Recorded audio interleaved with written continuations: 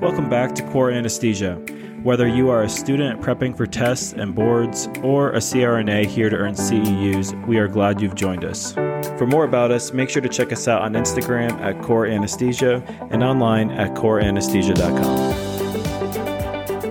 Welcome back to Core Anesthesia. I'm Cole here with Tanner, and today we want to do a discussion on equipment and technology, and we're going to do several episodes on this topic just because there's so much to cover here. While this often is portrayed as an area that, it isn't quite like the pharmacology or the anatomy that we study in different areas. This is a little bit more of factual information. It doesn't decrease the significance of it. These are a very important conversations and topics that we need to understand as we go about practicing just to take care of our patients. We're going to be talking about choosing the most appropriate equipment that we're going to be using, the different monitoring devices that we're going to be using.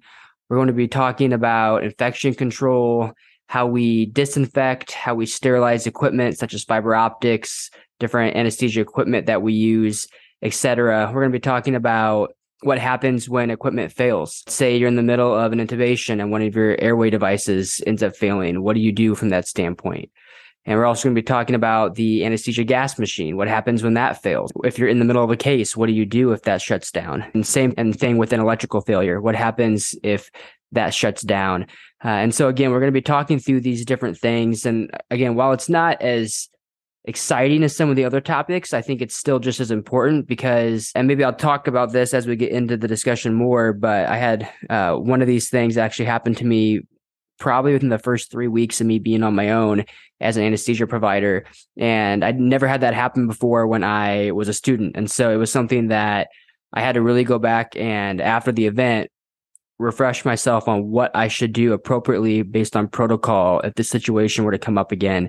And so I think this is a very important topic to discuss, and hopefully you think the same as well as we go through this. So without further ado, Tanner is just going to start us off here with how do we choose the most appropriate anesthesia equipment and monitoring devices for each and every patient that we take care of? Obviously, this all starts with your preoperative assessment. And as you're looking at the patient and you're looking at the procedure, you're putting all those things together to find the best solution as far as monitoring and equipment.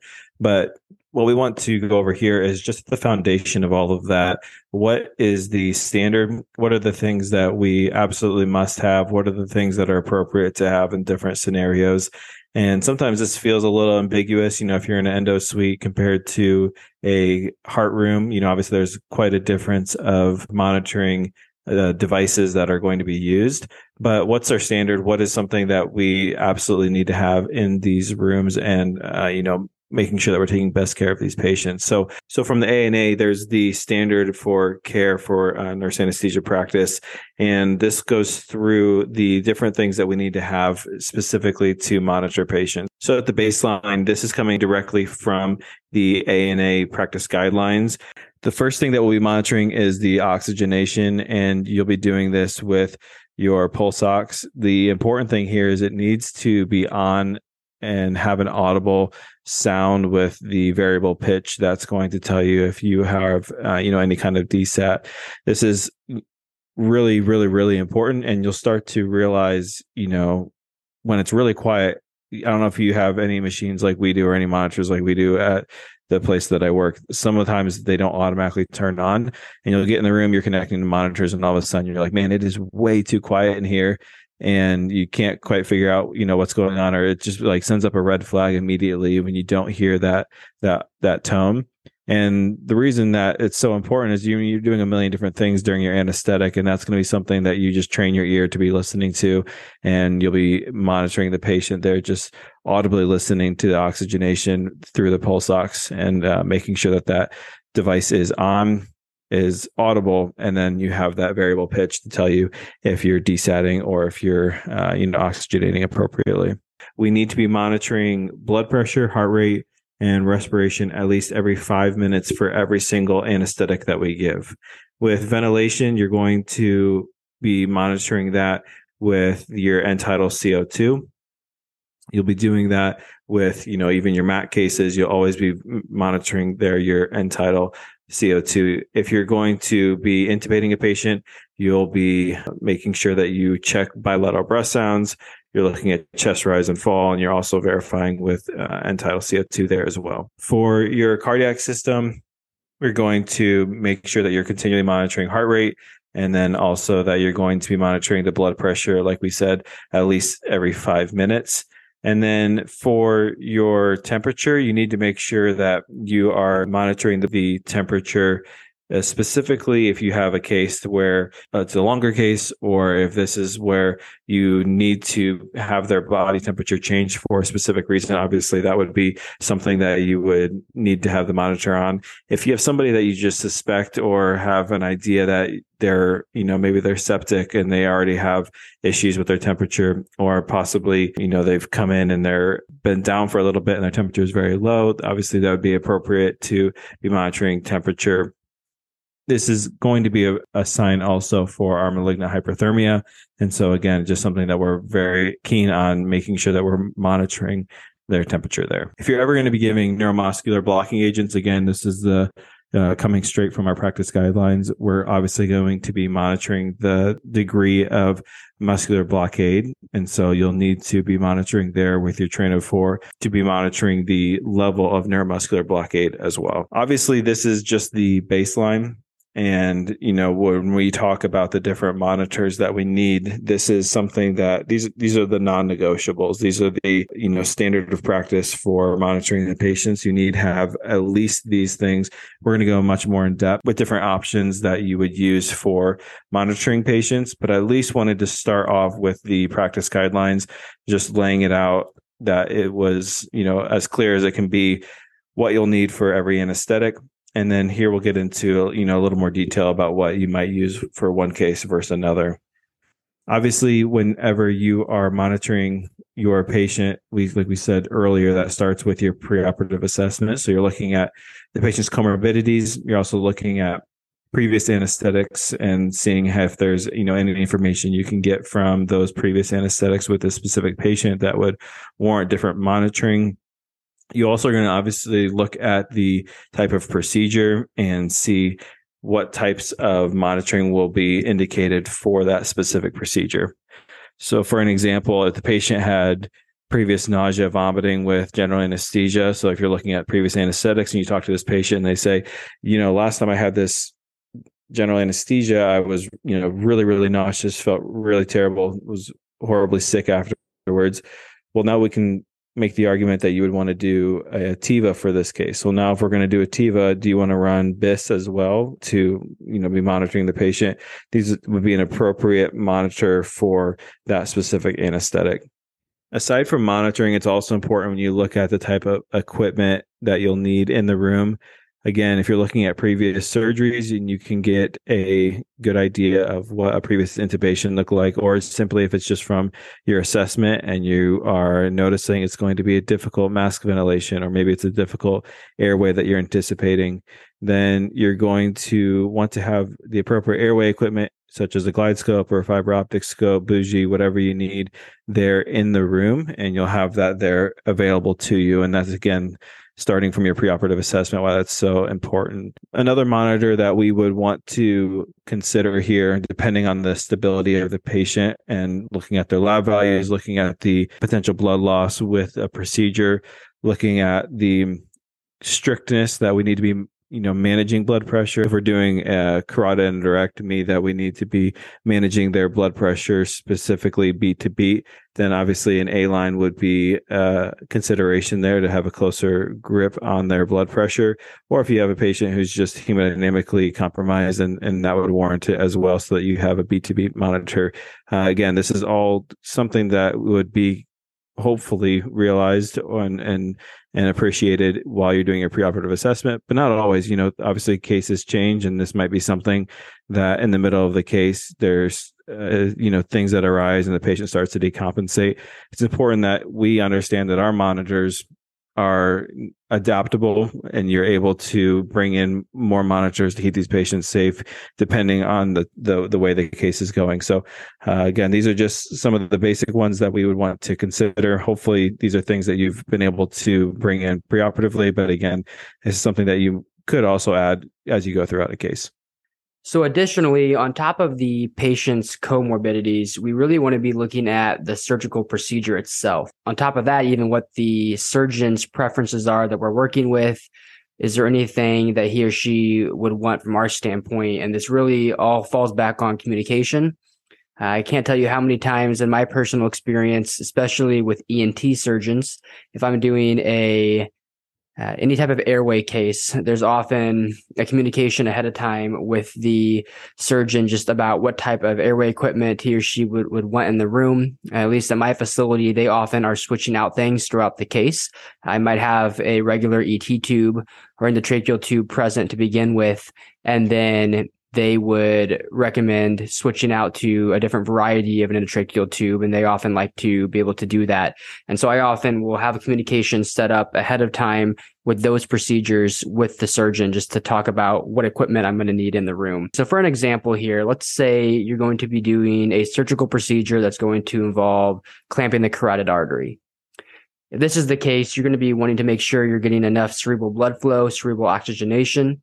So this would warrant you to monitor above and beyond the basic monitoring that we have. You're going to want to have cerebral oximetry available, or even stump pressures, potentially, if you're doing any type of carotid artery clamping. If you're doing an open heart procedure, you're going to be wanting to put in a central line and maybe a pulmonary artery catheter just to be able to provide that extra level of monitoring the different pressures going through the pulmonary circuit and back to the right side of the heart. If the patient is hemodynamically stable, but yet the procedure is going to expect to have maybe a large amount of blood loss, maybe strict blood pressure goals, and the surgeon may have a preference where for part of the case, he or she wants the blood pressure above a certain amount and then a couple minutes later below a certain amount. And if you're going to be having to switch that blood pressure through a wide range throughout the case, or even if it's a vascular procedure, these are all things that may warrant you to put an art line in, even though the patient is hemodynamically stable to begin with. So it's not just simply a matter of the patient's comorbidities, but it's also the surgical procedure itself. Additionally, there are cases where you're going to need a muscle relaxant in the entirety of the case. A lot of cases, we give muscle relaxants throughout the entire case, but it's not necessarily needed. There are definitely procedures where the surgeon is going to want and need the patient to be relaxed the entire time. In this case, it is imperative that we're checking train of fours consistently with the peripheral nerve stimulator to make sure that we have the patient completely relaxed, because each patient's different and there's no textbook answer to how long a muscle relaxant will last in every single patient. We can get rough estimates, but we need to make sure that we're monitoring this to provide an adequate level of muscle relaxant for the procedure to go to completion. So when we're deciding if we need to do any of these additional monitoring devices, any extra anesthesia equipment is needed, again, it's really important here to start with your pre-op assessment, but then also have an open discussion with all team members of the anesthesia team, and then even communication with the rest of the surgical team on top of that, if there's a specialty type of procedure being performed. And again, I kind of alluded to that earlier, especially with airway cases. I feel like this happens a lot where I have a lot of conversations with those surgeons as well. And then in addition, facilities themselves are going to have a lot of protocols put in place. So while as the anesthesia community as a whole are going to have guidelines and even standards to what we should do to monitor and what type of equipment we should use, you should also look at the individual facility you're working at. They may have things that go above and beyond in terms of what exactly they're going to want for different procedures. So I know that's kind of a high-arching view. There's no way we can go through every single type of case and what equipment is going to be needed for each one, but it really comes down to starting with your good pre-op assessment, then moving on to good communication and making sure that you have things available. And I like to at least have a plan B as well. So if plan A is not working correctly, I at least know that I have the proper equipment and monitoring capabilities set up to be able to do my plan B if that arises. The next thing that we want to talk about in this episode is going through infection prevention, disinfection, sterilization of equipment. We can talk about the different processes here. And again, from the AANA, we have guidelines for our care. And there's several things that I wanted to touch on specifically because I think this is something that we tend to get lazy with or tend to look over. specifically when it comes to the syringes that we use and the needles that we use. So according to our guidelines, we are never to reuse a needle with the same patient. And it seems like that goes without saying, but if a needle has been used for a medication, then it is considered contaminated. And we do not use that for another medication, even if something was compatible, even if you were going to drop another medication, the same medication later in the case. If you've used that needle, it is a one-time use. It is now contaminated and needs to be disposed of. And regarding syringes, this is something that I also see quite a bit of, is these syringes are single use. So if you have moved the plunger all the way and completely depressed the plunger, then that is considered unsterile there on the inside of the barrel of that syringe. And so again, that's considered to be unclean and must be discarded. Oftentimes we get in a hurry, or we, again, just get lazy and we'll reuse syringes for the different medications that are compatible, or you'll reuse a syringe for, the same medication even. And again, this is not appropriate and is something that we need to pay close attention to. And this is really a consideration when we're talking about risk for infection and risk for contamination. And so this is something that we need to pay very special attention to. Another thing that we often will overlook or let fall to the wayside is cleaning off our ports before we're injecting medication. We should be using alcohol pads to wipe off the injection port of those lines before we are giving any medication. This goes back to nursing education, scrubbing the hub before we would give the medication. And again, this is still standard of care when we are giving medications. One other thing that I wanted to touch on here that we often will do is to use a single dose medication vial, or put that, into a bag. Oftentimes you'll see this with Precedex or with neosynephrine, where you'll make up a bag in the morning and then you'll use that throughout the rest of the day. And again, this is not according to the standard of practice. And the standard of practice is that if you use a single dose medication, whether that's in a bag or whether that's in a vial, that is only for single patient. You would not use that for multiple patients. And so, again, it's important that we mention that here, just in terms of reducing the risk for cross-contamination, reducing the risk for infection. This is something that is not a standard of care, and it's not appropriate when you're giving medications to patients. When we're giving medications, obviously, we should always be completing hand hygiene. So whenever we are giving a medication, wash your hands, put on gloves, and then again, we're using a new needle, a new syringe to drop the medication. We're cleaning off the port before we're giving that medication, and then we're discarding the needle and the syringe before we would move on to drawing up another medication. We've talked about this from the very beginning of nursing school regarding the best way to prevent cross-contamination. The best way to prevent infection is appropriate hand hygiene. Again, this involves using antiseptic soap, rubbing hands together for at least 20 seconds before you are touching a patient. It's appropriate to be washing our hands.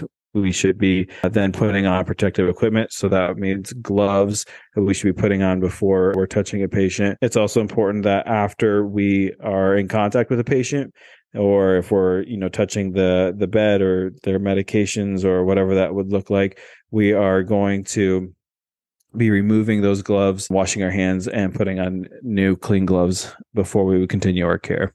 So on top of doing appropriate hand hygiene, we also have what's called personal protective equipment, or PPE. And this is something that should be very familiar to everybody. This is something that's not just for anesthesia. This is hospital-wide. But in order to protect both patients as well as ourselves, any providers, from either transmitting or contracting infections, we have to provide and put on the appropriate level of PPE.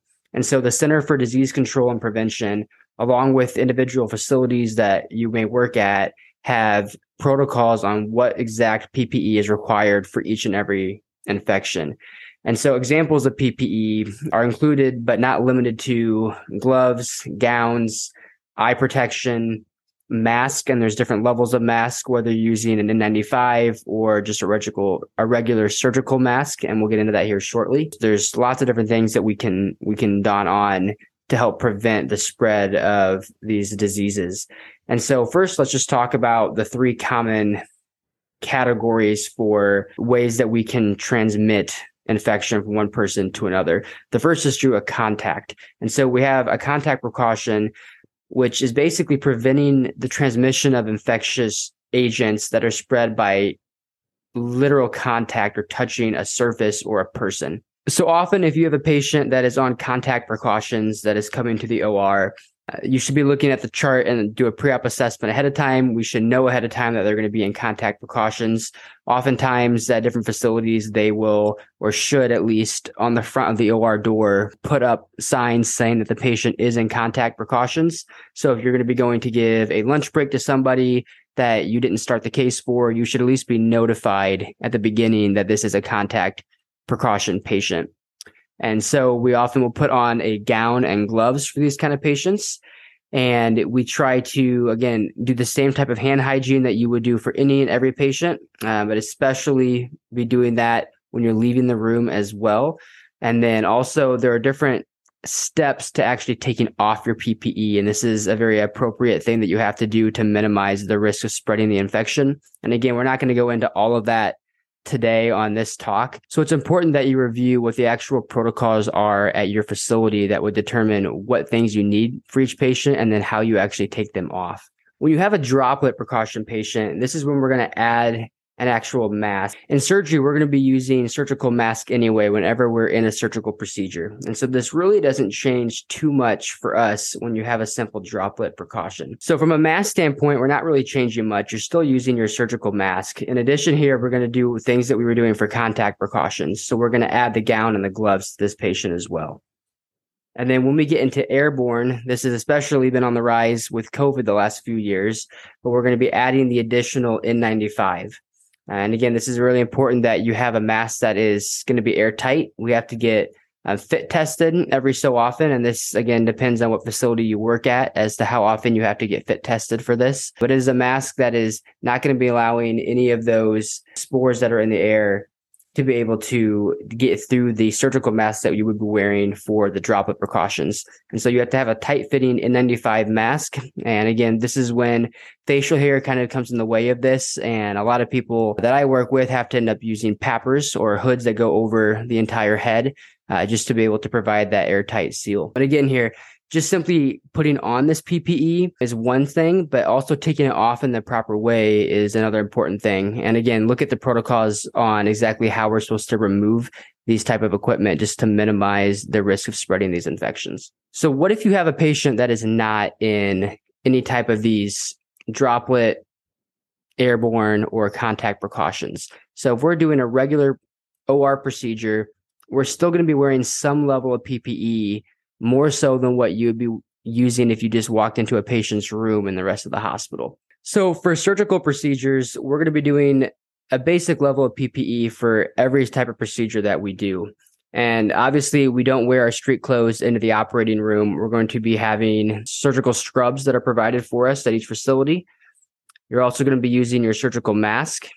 You're going to be using hair coverings, and this again is not limited to just on top of the head, and this is also facial hair as well. And make sure that you're doing the hand hygiene appropriate between each and every patient, as Tanner talked about earlier, and that we're not using the same pair of gloves more than once, even on the same patient. I think it's also important to talk about here how with each and every case that we do, we also have some sort of a clean and organized setup to our anesthesia stations, whether that be a medication cart in the room, the anesthesia gas machine, whatever you're going to be using for all of your equipment throughout the case. It's important to have a flow and an organized system. There's no specific way that you have to do this over another. It's recommended that we have an area designated for our medications, an area designated for dirty airway equipment. So if you are doing a general anesthetic and you've used some equipment to manipulate the airway, you don't put that right next to anything clean that you would be reusing throughout the case. And so again, there's no specific way that you have to have it all set up. But again, it's important that you have some sort of organized way that separates these things from each other. Next, let's talk about what this actually looks like while you are providing anesthesia. So first and foremost, let's think about when we're managing a patient's airway. There's obviously some risk there for contaminating yourself. Specifically, when we think about intubating, if you're going to use your hand to scissor the mouth open, now you have your hand inside the patient's mouth. And then the next thing you know, you're going to be wanting to reach over and touch the bag on your anesthesia machine.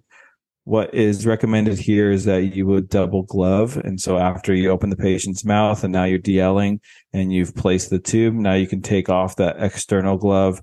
Now you have a clean glove when you're touching your anesthesia machine. It's important that obviously our highest priority is the patient. The maintenance of oxygenation obviously is going to be the highest priority. But this also, takes a lot of mind space, and oftentimes we can be really fixated on that, and we spend less time thinking about the prevention of, cross-contamination or infection.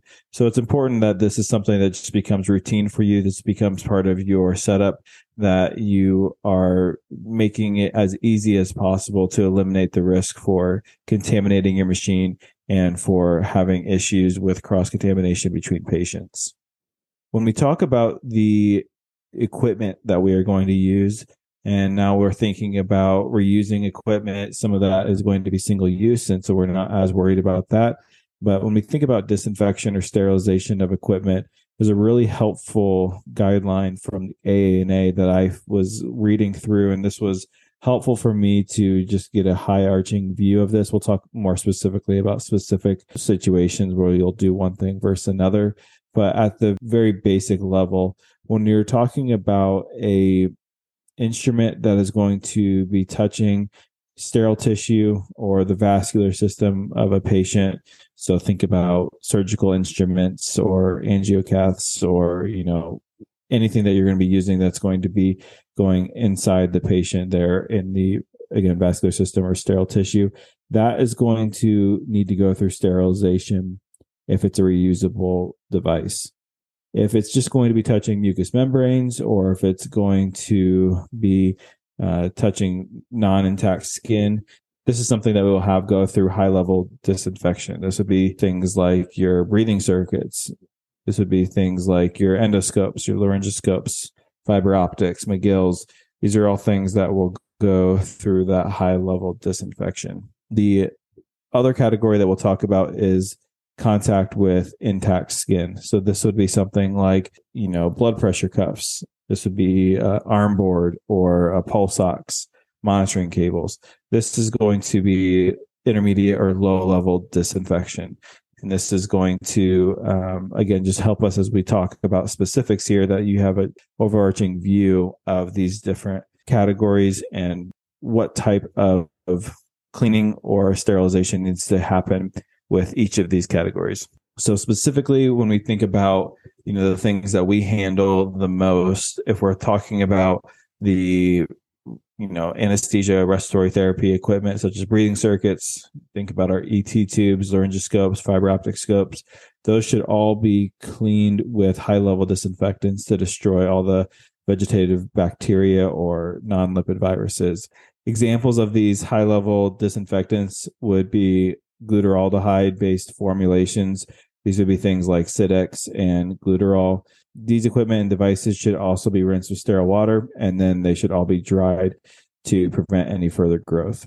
One of the main things that we see in our field is the reusable laryngoscope blades. They should also have the same high-level disinfectant applied to them, and then they should be closed in a plastic bag for storage. For laryngoscope handles, make sure you wipe off the handle at a minimum with your intermediate level disinfectant, and this would be like your rubbing alcohol or your bleach. If we're talking about the patient care items, again, this was that last category that I spoke of when we were talking about the guidelines. This would be things like the monitoring cables or point of care devices, medication pumps, arm boards, etc. Those should be cleaned after every use with a low or intermediate level disinfectant. And then things like the surfaces, such as your computer, anesthesia machine, those should all be cleaned in between patients, again, based on your manufacturing and facility policy. Oftentimes, there's specific things that they want you to use for, anything with a screen on it. Think also about your ultrasounds. Those would be things that you'd want to consult your specific facility to know exactly what your protocol is. These still fall under that last category with the intermediate to low level disinfectant. As far as knowing what specifically you need to use, though, make sure you just consult your facility for better guidance there. Hopefully you guys are all still with us here. We'll try to keep everything moving. But as we finish off this topic, we want to get into the breathing system itself. So when we're hooking up patient after patient after patient to the same anesthesia gas machine, what are ways that we can limit the risk of transmission between one patient or another? So if you have a patient in the room, you're doing a general anesthetic on them, and they have some sort of respiratory infection, and they're going to be undergoing inhalational anesthesia. And usually what we recommend doing is placing a high efficiency filter at the end of the breathing circuit where it connects to your valves, either your inspiratory or expiratory valve on your anesthesia gas machine. So if you place this filter on the inspiratory limb, it's then going to protect the patient from the anesthesia machine. So if you think about it, gas is going to be flowing out of the anesthesia machine into the patient. So if I put a filter on the inspiratory limb of that circuit, it'll protect anything from coming out of the anesthesia machine, potentially virally harmful to the patient, from even reaching the patient to begin with. But then if I have a patient that I'm concerned about them taking their respiratory infection and transmitting it back into the anesthesia machine to then give to subsequent patients, then I would place that on the expiratory limb. Because if I place the filter on the expiratory limb, it's going to protect the anesthesia machine from even getting those viral agents to even reach the machine to start with. It's also important to note here that if you're going to be using these type of filters, reduce your gas flow to between 1 and 2 liters per minute, or even less if you can. And that's because it will preserve the humidity. Otherwise, it's often nice to use some of the filters that often enhance the humidification as well. Sometimes we'll even recommend placing 2 filters, again, one at the end of the expiratory limb and then one at the beginning of the inspiratory limb, just to provide it from both sides as well. It's also important to note here, and again, I feel like we typically do this, but make sure that you're discarding the respiratory circuit or the breathing circuit after use between each patient. So you're not using the same circuit and connecting it to a new ET tube or endotracheal tube every time that you have a new patient come in the room. So make sure that that part of your circuit, the entire system up to the anesthesia machine, is being discarded and replaced with a new one between each and every patient. One more thing that we wanted to touch on in this episode was talking about specifically the changes that have happened since the onset of COVID in the past couple of years. We've seen an increase in the use of disposable equipment. We've already talked about this a little bit earlier when we were talking about disposable laryngoscopes. And you're starting to see that there's more and more hospitals that are moving to these types of devices. You'll see disposable fiber optic scopes as well. And this is something that, there's definitely environmental concerns when you're thinking about using a new piece of equipment for every single patient. But when you're actually looking at costs between these, there's some discrepancy in kind of people that are on both sides, because you have high level costs for sterilization and processing that reusable equipment. And the cost might actually be the same or lower using the disposable. Plus, with the onset of COVID, reducing the risk for having any cross-contamination is improved with having the disposable laryngoscopes and those disposable fiber optic scopes. So this is something that we're seeing more and more. Again, those disposable equipment, though that's going to be single patient use, they should be kept in the room with the patient until they're transferred to PACU, and then you can dispose of them appropriately. It's important that we think about, when we're talking about the things that can be reused, there's going to be different models and different things that, some handles can't even go through sterilization because they have to be dismantled, and there's different pieces and components to it. So you should follow the manufacturer's recommendations regarding how you're going to clean that equipment effectively. But again, something we should just mention here, that we are seeing more and more of that, the disposable equipment being used since the onset of COVID. So something else to consider. Again, keep that in the room with you throughout the time the patient's there, and then just dispose of that accordingly at the end. So this is going to wrap us up for the first part of this 2-part episode. And so what we've talked about so far in summary, we've talked about what different types of monitoring equipment and anesthesia equipment are you going to need for each and every patient case that you do anesthesia on? And while we couldn't go through every example that there is, we really wanted to do a high-arching view on, first of all, making sure that you do a quality pre-op assessment, and this will lead you to what things you're going to need when you get into the operating room. Secondly, what type of anesthesia procedure you're going to be doing, and talking with the surgeon, having good communication between the rest of the anesthesia team members, the rest of the OR team members about different things that are going to possibly be needed. And that should drive you to what equipment and monitoring capabilities you're going to have. We also talked about the standard monitoring capabilities and the standard monitoring that we should be doing per the AANA guidelines. We then went into talking about infection prevention, different ways that infections can be spread in the operating room between patients that have any type of disease processes all the way down to patients that are healthy. And we just want to make sure that we're cleaning things appropriately and not transmitting them from one patient to another. So stick with us for the second part of this 2-part episodes, as we're going to get into what happens when things go wrong. What happens when you start having malfunction in anesthesia equipment, the anesthesia gas machine, any electrical failures, and what do you do in those situations? Because there are situations that can get your heart rate going up a little bit when you're having a patient under anesthesia and some of these things start to go south on you. And you want to make sure that you know what to do, what protocols to follow, calling for backup, etc. when things like this happen, and making sure that you have plan B and C in place so that you know what to do if you all of a sudden have an issue ventilating the patient because something went wrong. So if you want to know the different type of things and protocols that we should put in place for those, I highly recommend you stick with us for the second part of this episode.